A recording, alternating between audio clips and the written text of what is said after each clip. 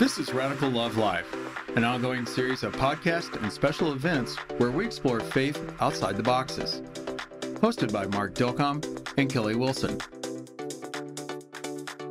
Hey, Kelly. Hey, Mark. How are you? I'm freaking awesome. How are you? I'm really good. Thank you. So here we are for another episode of Radical Love Live. That's right. We're radical. We're loving, and we're live. And we're live. And so I was doing a little work on our website, and folks, if you want to see our updated website, please go check it out. It's kind of rocking. We simplified a few things. You're going to see all of our episodes right there. It's nice and easy to navigate. So I was looking at how many episodes we have done, and we are close to breaking 50 episodes over our 2 seasons. Isn't that amazing? Yeah. And I actually just saw yesterday they did our Spotify Wrapped for the podcast. Yeah. And that we have, I think, like 300% more listeners this year than last year. Nice.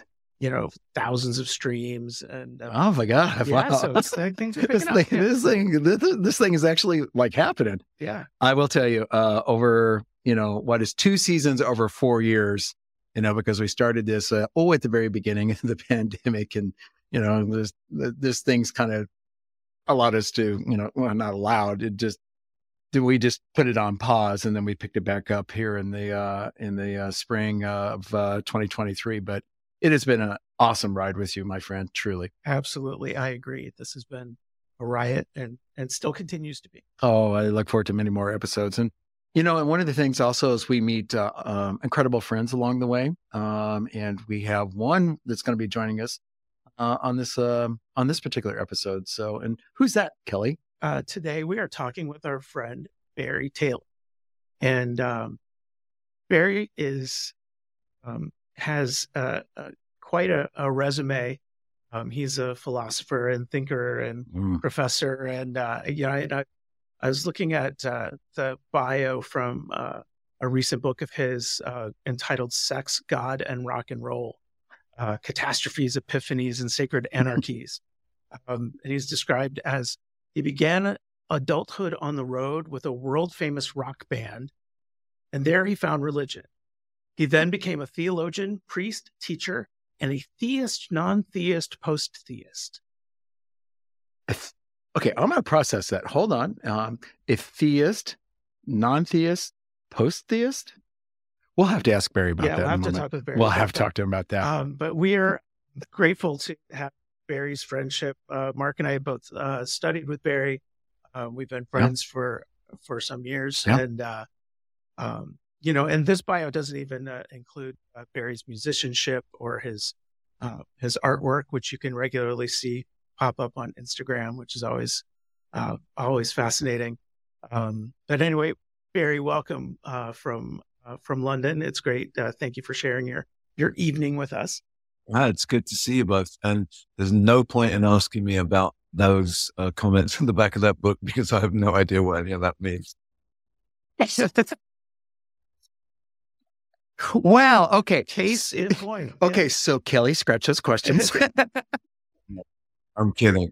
Barry, my dear friend, it is truly good to see you. As Kelly said, I got to know you through your work at the Hatchery with Maria Francesca French, and just your awesomeness. And here to come back and spend some time with us for this episode. Just it's good to see you, my friend. And the Hatchery is now H&Co. Is that? Yeah, kind of. I mean, it went through that. Yes, essentially.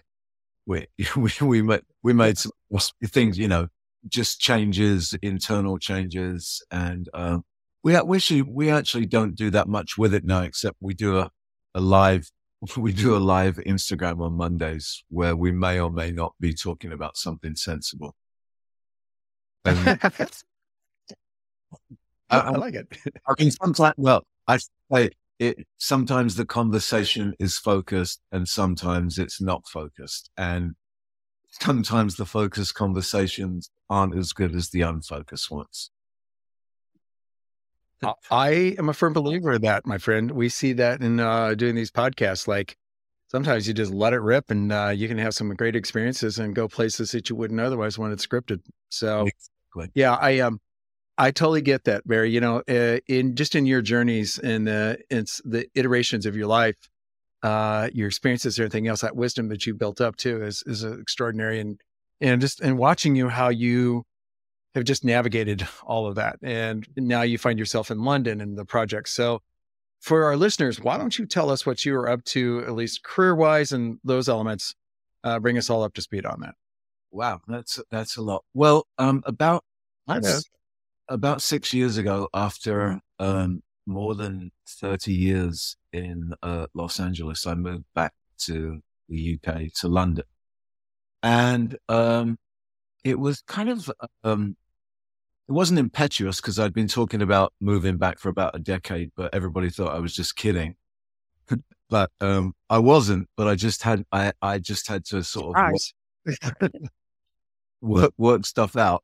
And I moved back for two reasons. One was a sort of family issue. My mother's not well, and my brother was carrying a lot of the weight of that. And I would just swan in from California and tell him what we should be doing, and then, fly back out. And I wanted to be more sort of supportive, both to him and to what, my mother was going through. But the larger reason was I just felt like I'd sort of come to the end of a whole bunch of things in life. And I was just ready for trying different things. So I figured if I didn't move, and I got in a car accident. So not a bad one, but I wrote off my car, and I thought, well, if I don't go now, I'm going to get another car payment, and then I'll be tied down for another 4 or 5 years. So I think now's the time to make a move. So that was the catalyst for moving, because I sort of freed myself up from most of my obligations, that I felt were going to hold me there. And I moved back to London, and that was about 1.5 years before COVID. So whatever plans I had got a little stifled. Although I didn't. I really didn't have a plan. The truth of the matter is, I'm not really much of a plan person. I just kind of try and follow whatever threads or ropes show up to swing on, and I just wanted to explore some different questions about life, and I wanted to be sort of more involved in things in Europe.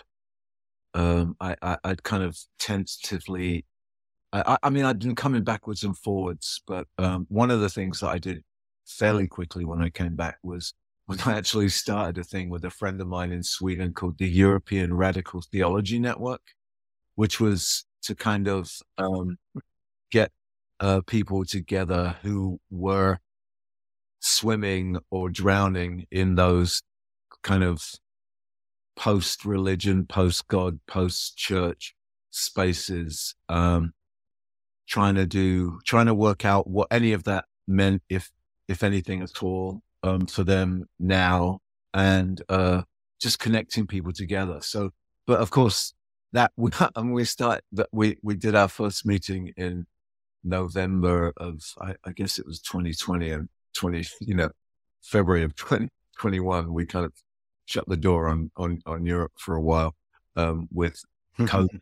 And so, but I don't know. So I've been in London, and what I've been doing feels like a lot, and then nothing.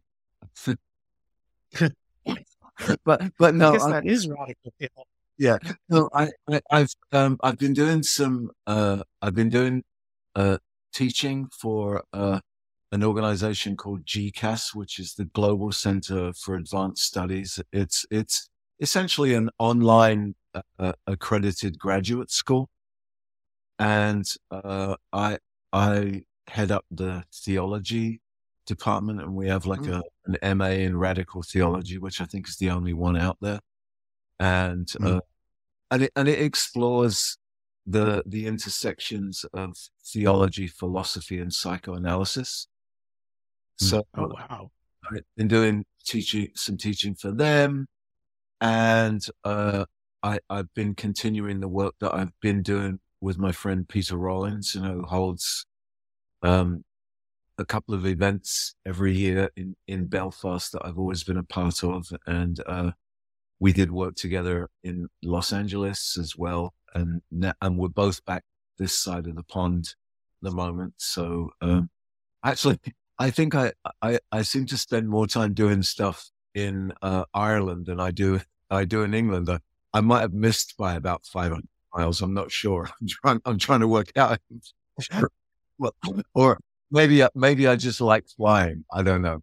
But anyway, so I'm doing that, and I've been writing for an art magazine, and I don't know, just sort of chasing up curiosities. I love that. That's about it.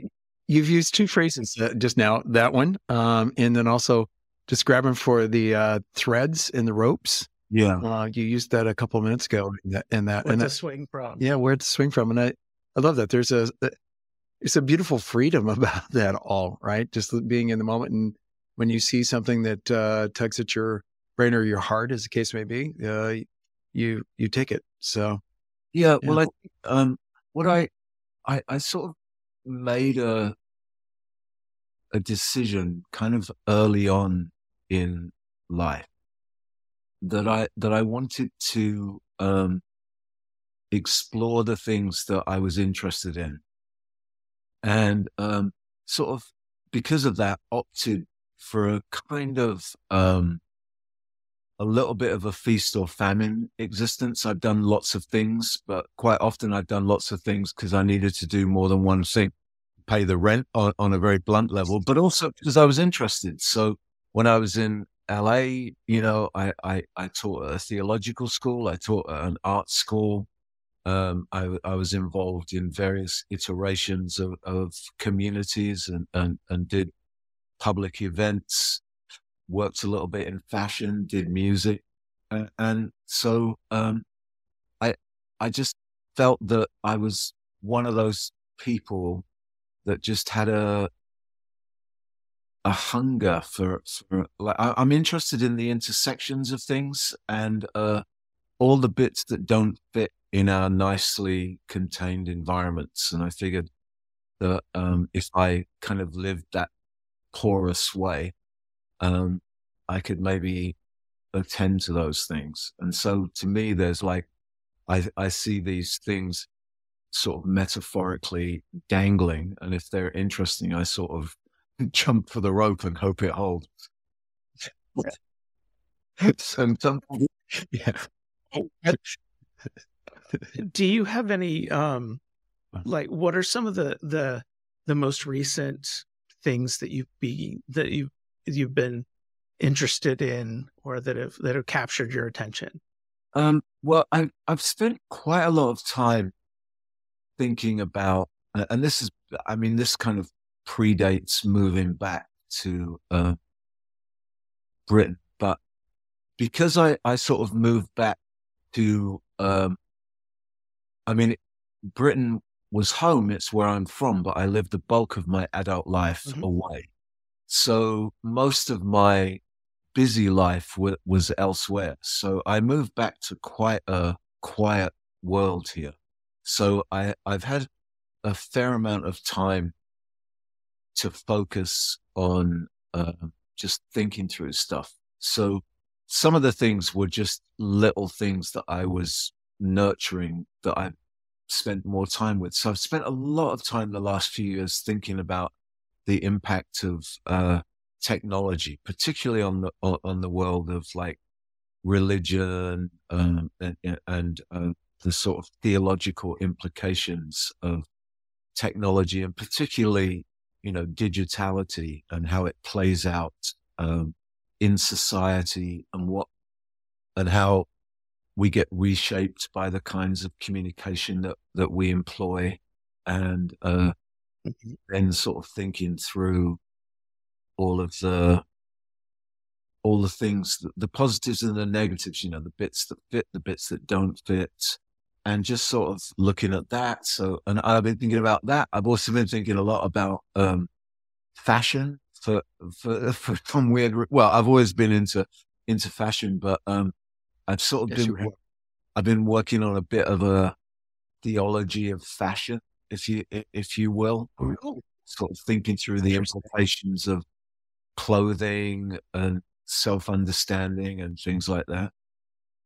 And I've sort of spent a lot. One of the wonderful things about London is there's a wealth of cultural events and things, and there's an awful lot of art, and so I've kind of taken an even deeper dive into the world of the arts as well. So those three probably technology particularly has been really interesting to me, and I think it's interesting to a lot of people at the moment. So I'm not alone in that. But I do think that Oh, absolutely. I think a lot of our conversations about it are a bit surface. So I've tried to sort of dig down a bit more into those things. What do you think are some of the parts of that conversation that we're missing? Well, I I think I the thing that I think we miss is that, particularly when it comes to communication technology, because I think technology is more than just your smartphone. I mean, we are techno beings, really. The fire, fire is a technology. It's a means Mhm. by which you extend or address the state of the human in the world. But I think with communication technologies, the kind of sharing of knowledge and information that happens between people and gets mediated through particular communication technologies, I think that has a transformative effect on how we see ourselves and how we see other people and how we see the world. And I think all too often we look at what we're doing with technology, not what we're becoming with technology. And I think that often gets missed, with conversations about, not everywhere, but but I do Mhm. find sometimes in religious worlds that gets lost a little bit, because there's always the assumption that, well, we're just human beings. We've always been the same, we have the same problems, blah, blah, blah. And yeah, we do, but we're also like aliens to a couple of generations ago in terms of yes. how we perceive ourselves, how we engage in the world. I'm a big fan of the Canadian cultural theorist Marshall McLuhan, and McLuhan said, we shape our tools, and thereafter our tools shape us. I love that. That is one of my favorite quotes that I hold up all the time, because you're absolutely right. When I first saw that, very Yeah, exactly, I was like, oh my God, that is the ultimate truth right there. Mhm. Yeah, And there's biological truth about that. Like our absolutely. brains get Yep. Yep. rewritten and rewired based on the inputs. yeah. Um, So, and particularly, so it seems to me that we tend to ping pong between like dystopian views of what technology can do, versus utopian things. So whenever a technology comes out, the producers will sell you the utopian dream. Think how great it is that you don't have to be tied to a telephone line. You can go anywhere and make a phone call, and everybody goes, "That's fantastic," until suddenly you're standing in line in a coffee shop, hearing 12 conversations, one-sided conversations or arguments, or you see mhm. you're trying to walk down the street and there are people sort of weaving from side to side, because they're looking at their phones or stopping dead in the middle of, so suddenly even the way we move through cities it is completely shifted by that. So there's always, there are the upsides and the downsides. And I think technology is sort of over, what was it? It's sort of overrated and underestimated a lot of the time. Like we present it in a kind of, or it's presented to us in kind of salvific ways, in our sort of consumerist culture, where objects promise us our, wholeness or whatever. We get promised a kind of fulfillment through these technologies, but we underestimate the impacts. There are accidents, both happy and unhappy. It's like that the philosopher Paul Virilio, he said the inventor of the ship was also the inventor of the shipwreck. And I think, Oh, wow. yeah, it's I have not heard that, and that is awesome. It's, you think about it, there's always the counter. And I'm interested in both the happy and the unhappy accidents, because the happy accident, in some ways is, and this goes sort of back really to my sort of inklings about underestimation. We never, I think we seldom realize the possibilities of the technologies that we employ. It's like when electricity was first brought to New York City, it had one purpose. It was lights. So homes were wired for light, but there weren't plugs, because there weren't appliances, because it was assumed that electricity had this singular purpose, for lighting. Fair enough.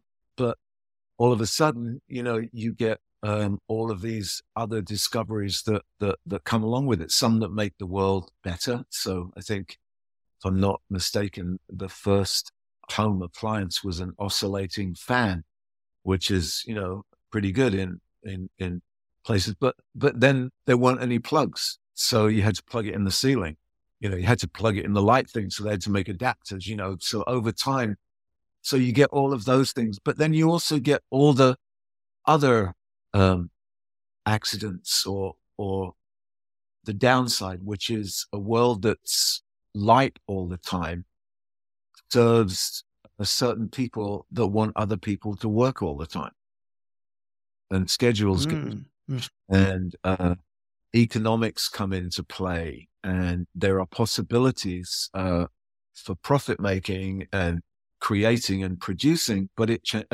changes the world, and it changes the world positively and negatively. And I think with digital technology, I think one of the happy accidents I think of digital technology is that it opened up space for,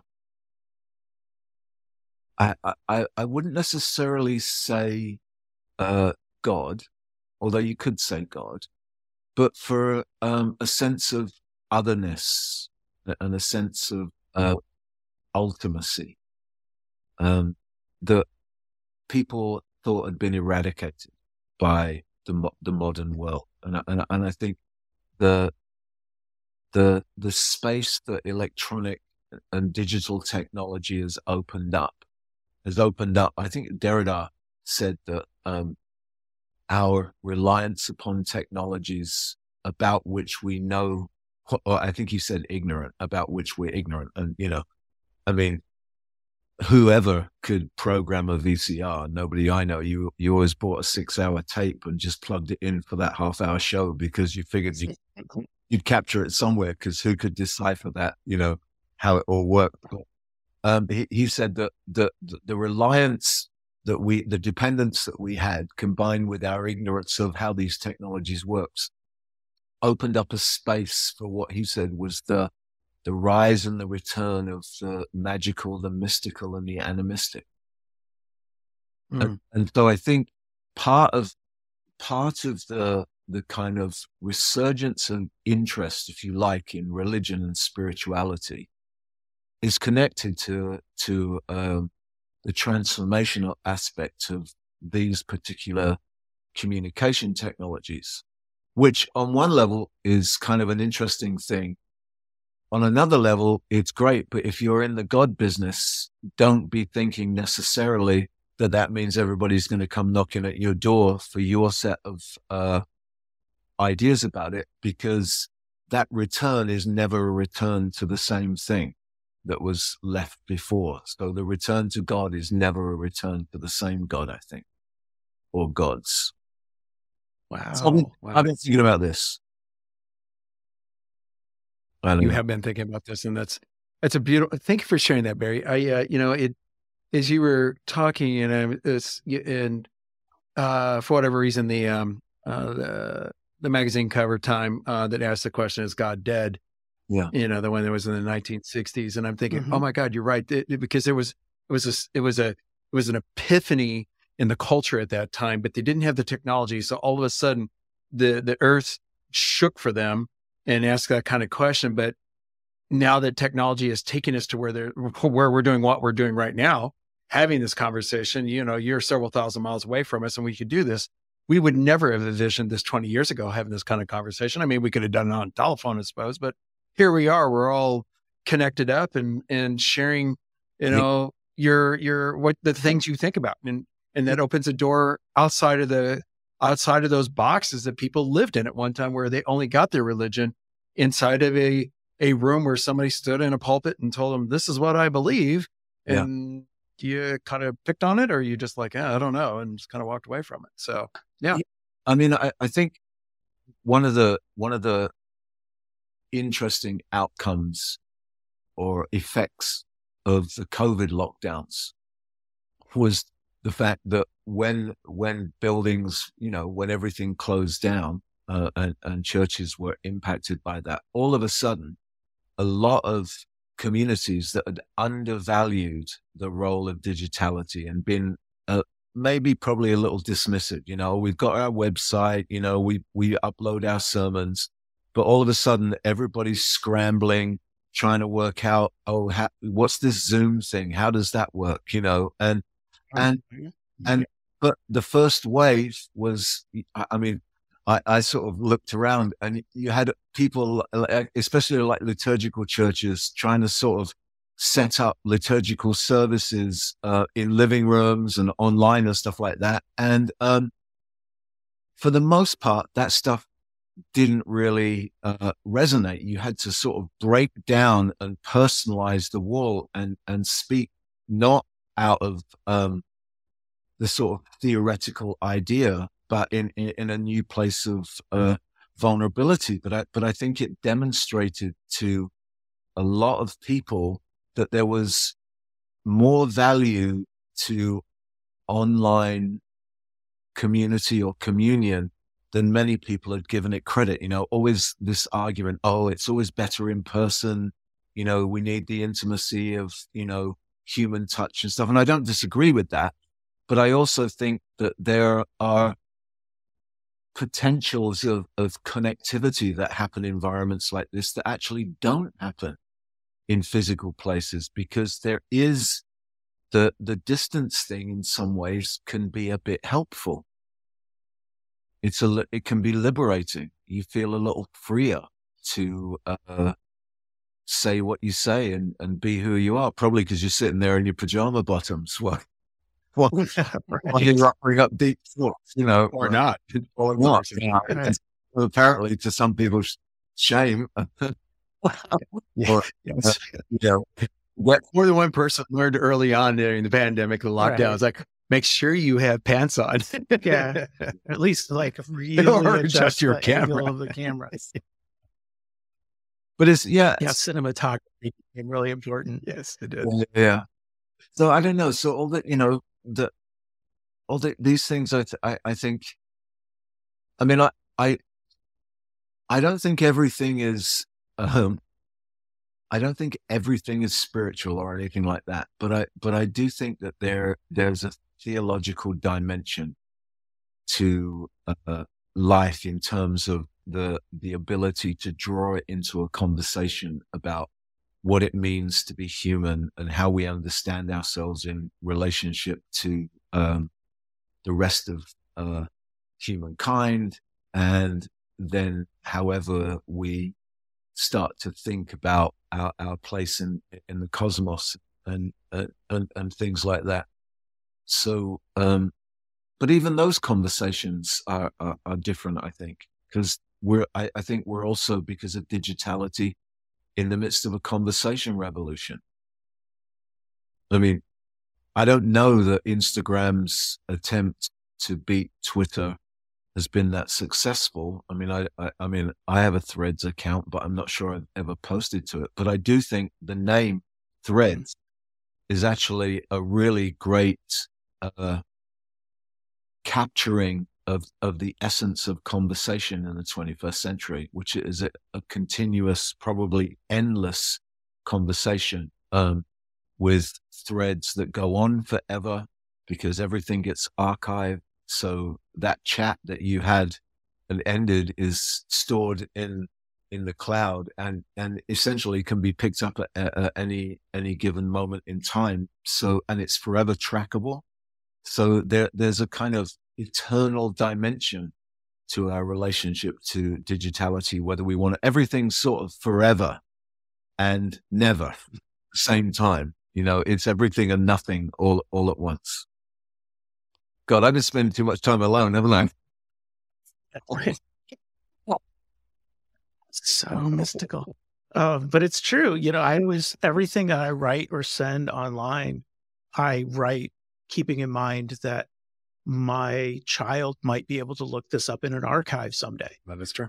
And it may live on well beyond, you know, I use that as a guide for how I talk to people. Our permanence and legacies are real. Like the internet lives forever, if anything else, because of the way back machine, you know, where you can dial back whatever. But that's a very good point. Great observations for both of you. Yeah. So anyway, that was a lot of waffle from me there. Sorry about that. No, it's great. That's why you're here. I love the idea of, you know, we do have some sense of how technology changes the person. Yeah. You know, I can remember not wanting a cell phone because I was like, I don't want anybody to know where I am, you know, and then I finally got a cell phone and now, you know, I'm totally addicted to it and I need the dopamine rush and I'm checking in. I'm like, hey, guess what, world? I'm at this movie, you know, and it's kind of changed me. But there was something that you said along the way is that, that our technology can also change our perception of God, which is an entirely different idea that I hadn't really thought about. Well, because I think whenever we experience, to sort of put it in a contemporary parlance, if we experience a shift in consciousness, which is, I think, what happens when however we understand consciousness, whatever that is, I don't know, but I'll use that word. Whenever we experience some kind of shift in the way we understand ourselves, it's like a domino and everything else goes. So once you, to go back to McLuhan again, McLuhan said that the kind of universal human sort of, well, he called it brotherhood, but the shared humanity that's a given today, he believed was really only initiated by those early shots of the Earth from the surface of the moon. That was the first time we were able to see ourselves floating in space as a collective mass of humanity.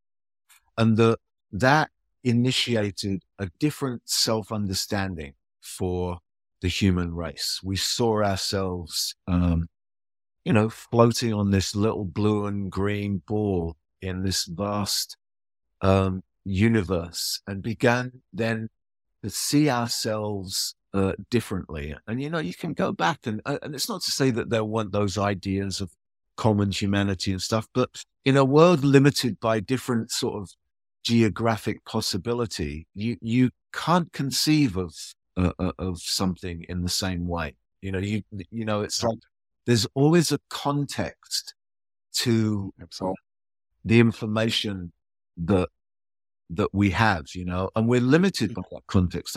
On a quick tangent, I was saying to somebody the other day, we were in a conversation just about human sexuality and gender and identity and all of both the uproar and the excitement of possibility and impossibility in the 21st century with regard to how someone sort of identifies themselves and all of the arguments around that. And I sort of said, it was so different when I was a teenager.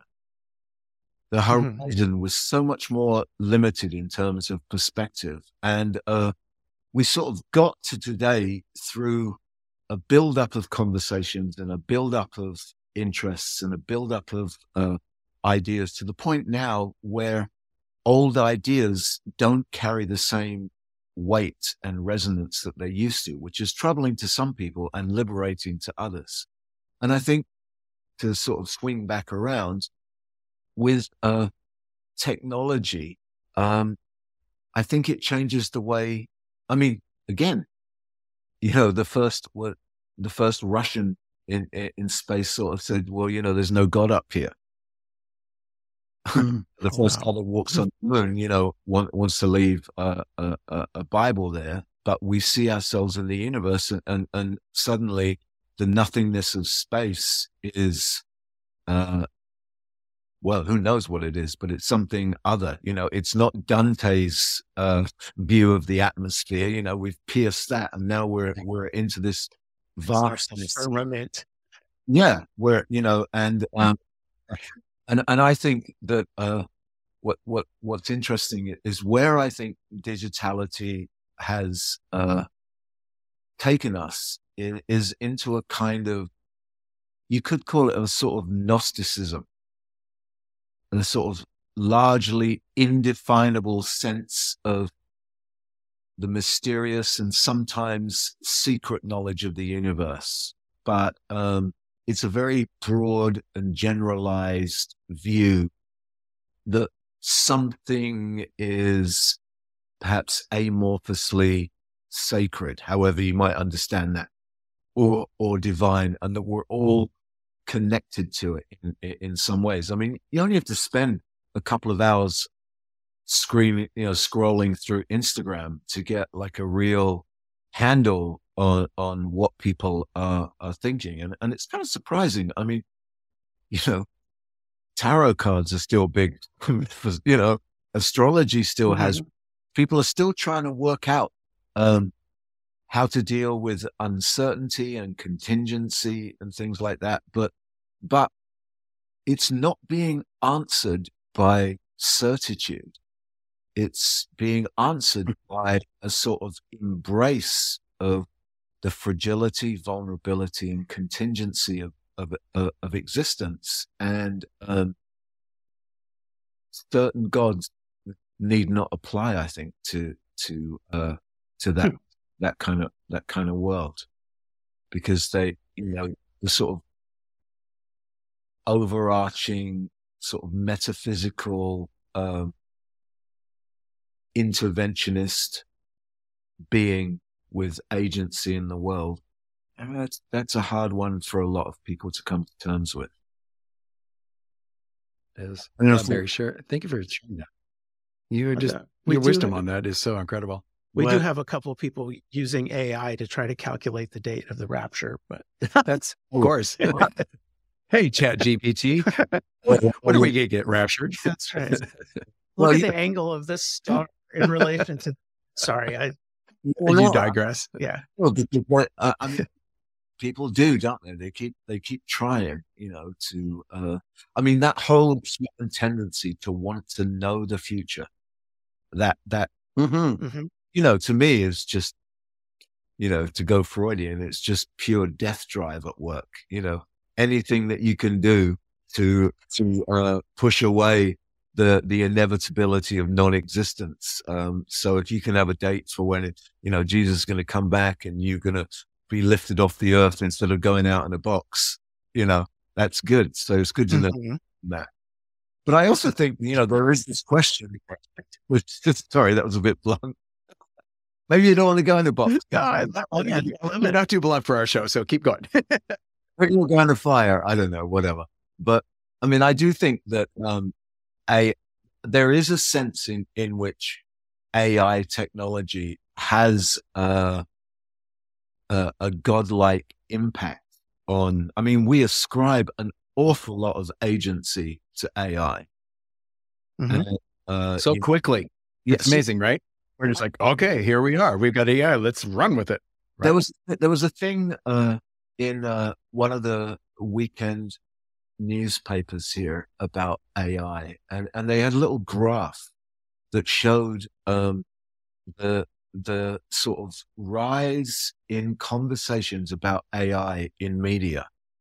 And it was a little graph that went along, in a fairly sort of low line. And then all of a sudden, about 3 years ago, it just went right up in the air, like a rocket taking off. And I mean, and of course, AI has been around for a long time. And as everybody says, that's involved in it, even the guy that came up with the term thinks it's the wrong term, and it's an umbrella term anyway. I mean, it covers a lot of territory. There are lots of different kinds of AI, some of them quite benign, like social media technology is a form of, AI. But we're kind of, a lot of people are sort of worried about, the end of the world, apocalyptic potential of AI taking over the world. Or killing you. In the case of HAL 9000 in the Space Odyssey 2001, remember what happened to him? He got his sentience, and he's like, he was not going to be taken out. Dave. Yeah, I'm just worried about them taking my writing job. Yeah, there's that. Yeah, I think there are some writing jobs that ChatGPT would do just as well as anybody else, but I think when it comes to, I agree. It's where I part company with, particularly with many people who are bullish on the potential of technology to sort of overrun us. And to me, it comes down to the fact that the obsession that we have with the limitlessness of technology is precisely, I think, the folly of technology. Because I think that what makes human beings creative beings are our limitations in life, what we can and cannot do. And I think it's what we're limited by that actually fosters our creative humanity. Yeah, I thought it was kind of, I think, a collective wow. Wow. Was, thinking about the, the creative work that I do is often, my personal creative work is driven mostly by frustration. Like here's a situation I wish wasn't happening in the world, and I'm trying to imagine a different version of it. And I think it fits the pattern that you just. I agree. And to bury what you said, because it is a folly, like AI is, I think we're fearful because of things like HAL 9000 and others, like, oh my God, they'll take out the world or set us up for, the end of our world through nuclear disaster because launch codes are compromised. And next thing you know, we're blowing the shit out of everybody and game over. So there's that fear. But to Kelly, to what you just said, and Barry, what you were just sharing too, we can't minimize or underestimate the human drive in our creativity, because I've often thought AI is still code, right? Mm-hmm. And of course, there's talked about, how it gets its quote unquote self-awareness or whatever, where it's, it starts to think the questions inside of its own programming. But to your point, how do you program frustration into the machine? I'm not. That'd be interesting to give it artificial limitations. Yeah, it's like, I'm frustrated and I can't solve this, and then boom, it comes out with an epiphany. So right, because right now it's just repeating whatever it's I mean, learned. That's all it does. yeah, Puts it under different format. on Or one it's making it up if it doesn't. Yeah, on one level, it already has limitation written into it because it's actually coded by other human beings. So There's that. the limitation of AI is that people are writing the code. Now, I'm now going to sort of move into the realm of ignorance because I don't know enough to be completely thoughtful on it. But what I will say is there is an assumption driving it that what makes you human is your ability to think. And while I think or feel that that's true, we think inside bodies. And I think we underestimate the role of embodiment in what it means to be human. And again, that's something that a lot of religion, a lot of Christianity, I think, stumbles over because it's so obsessed with the inner life at the expense of the whole life. And there's a sense for me in which I realize that, Descartes, I think, therefore I am, has had this profound, psychic shift in how we understand ourselves. But I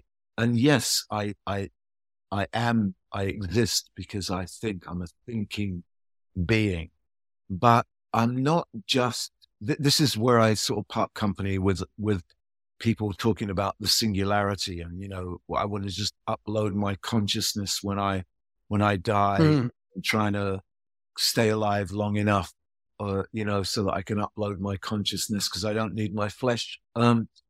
Again, it's another, to me, it's the death drive at work again, just pushing away the reality of what it means to be human, which is we have a finite time that none of us are aware of, either the beginning or the end of what we'll have. And within that, we think we have consciousness. I don't know whether consciousness lasts after we die. I don't know about the soul. I think the soul is just a way of talking about what we can't really describe about what it means to be human. I don't know that I can locate it anywhere. But so I think we sort of have to really look at all of this stuff and sort of ask the questions that then fall out from these ideas that are around in the culture that so many people are worried about, thinking about, excited about, scared of, with regard to something like technology. I mean, I think if communities want to have meaningful conversations with people, they could do worse than starting with conversations about the fears and anxieties of techno living. Wow, interesting. I feel like I'm just, I know nothing was. No, Barry, I just, early on when I got to know you, and through Hatchery, now H&Co, but just your sharing how you can share and break down your philosophy, your thoughts on theology, and give it in a very easy to understand, digestible way for a simpleton like me, I guess, to look at a process. And that's why it's stunning. Not everybody has that gift that you do, because you bring, no, you do. And, again, to that point, because you bring what you just finished, that thought was that it is basic human emotions. It will tie back to that consistently that is driving these thoughts. And you're right, because fear and the death drive are fundamental to our experience, is our embodiment. We don't place enough value on the embodiment. I mean, we do in certain ways, like the physicality of it, whether it's, the touch or the sexual aspects of it, of what it is to be a Homo sapiens. But, we then, as you said, when it comes to anything that is outside of that, we go inner work. We forget that my experience right now is through this body that I have. If I was in a different body, I'm going to have a different experience. Yeah. Well, yeah, you'll have a different set of limitations and opportunities as well, because we share humanity, but we don't share the same temperaments or character or gifts or proclivities or interests, and all of those I think are I always think that there's a kind of whenever something is presented as something for everyone, it always feels like that means it lacks the edge that it needs to really be something for everyone, because it means it's directed at the middle. Like, well, everybody wants this. Well, you're assuming then that everybody wants the same things, and they don't. And half the time we don't know what we want anyway. If there's anything I know in life now, is most of the time I really don't know what I want, even when I've got what I think I want. That's right. But you've constantly got advertisers there to help you answer that question. Here, we will tell you what you need and want. Yeah, and they tell you that you want it, and you actually believe them, and you go, yeah, I do want that. And then the minute you get it, you realize that object does not contain the answer to what you want, because one of the areas that I've also been doing work is I think in my sort of theological moves, maybe that actually does go back to that thing in the on the back of the book about theist, atheist, or atheist, then non-theist. That sort of movement away from theism that I've kind of journeyed through, and the point where I'm sort of at now is that I feel really strongly that to be human is to have a sense of lack, and that sense of lack is actually what makes us human. And it's a lack that can't be filled. It's not a God-shaped hole. It's just a hole.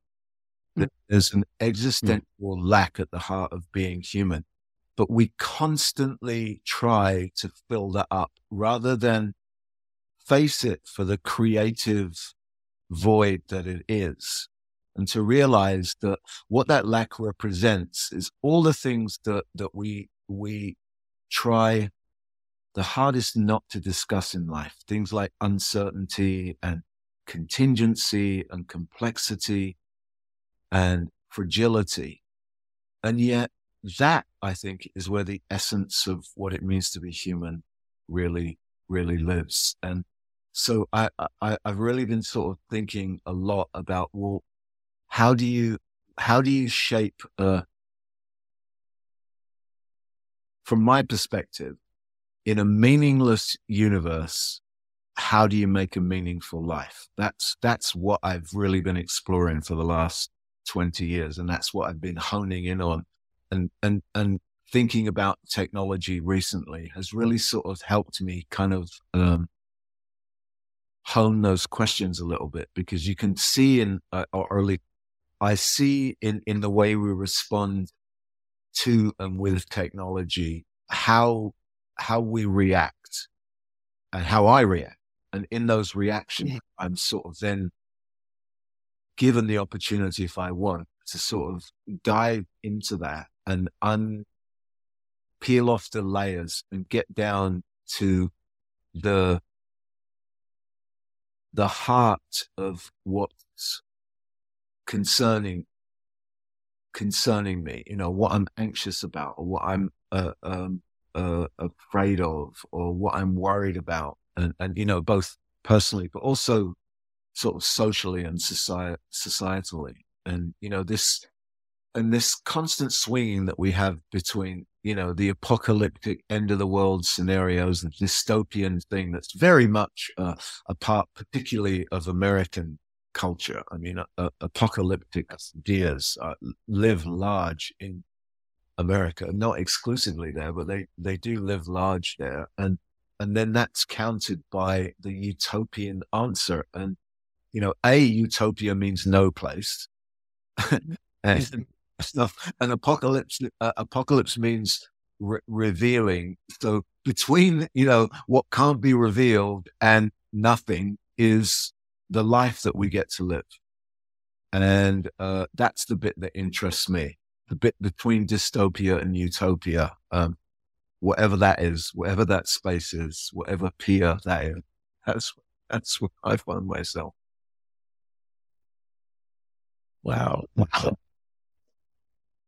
Barry, I am so grateful that you are spending time with us. Unfortunately, we have come to the end of this, and I'm going to say straight up, I really, really hope we can have you back again, because you talking about the threads, and not those that has recently been created by our friends at Meta, but the threads that you just teased out there, just a couple. I'm sure we could keep going and going and going. So thank you for sharing, your insight, your wisdom with us, with our listeners. Yeah, I hope it gives everybody a lot to think about. It's almost like using the technology itself as a tarot to sort of organize our thoughts, to think about these mysteries. So I really appreciate it. That I've kind of gone deeper and deeper down this hole. You're going to give me a lot to think about today. Indeed.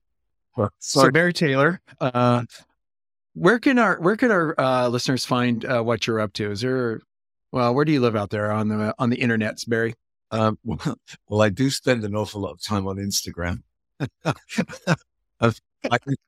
There you are. UK Bloke is my Instagram name. And I have a Patreon if anybody's interested. So I put stuff on Patreon. I do a talk on there every week, actually. And I write stuff and other little things. Oh, I also have this other Instagram account called Situationist Jesus, which is where I put. Wait, that's you? Oh, sorry. Yeah, that's me. I never realized that. I love Situationist Jesus. I never realized that you were the brains behind that. Oh yeah, I find it hilarious. I never and thoughtful. Yeah, I never actually. That's the first time I've actually fessed up. Yes. So I was going to say, did you just out yourself on this? No, I just came out as Situationist Jesus. Wow. You got a scoot. Folks, you heard it first here on Radical Love Live. Yeah, and I think there's a Situationist Jesus Substack coming soon, but we'll see. Awesome. So for our listeners, you don't have to play this back multiple times. We will save you that. We will put it in our show notes how you can get a hold of Barry, find out what he's doing. So, anyway, thank you so much for listening to my waffle. Thanks for being here. I always love following your threads. Barry, please come back and see us and share more, please. All right, please, anytime. All right, have a lovely evening. Yeah. Bye, guys. Cheers. Thanks for listening to this episode of Radical Love Live, co-hosted by Mark Dilcom and Kelly Wilson. All rights reserved. You can find our podcast on Spotify, Apple, Stitcher, and other popular podcast platforms. Go to radicallovelive.com to learn more about us, watch recordings of our live events, and listen to our podcast. We also invite you to check out what Kelly and Mark are doing by going to our websites. Find Kelly at kellywilson.com and Mark at markdilcom.com. This is Radical Love Live, where we explore faith outside the boxes.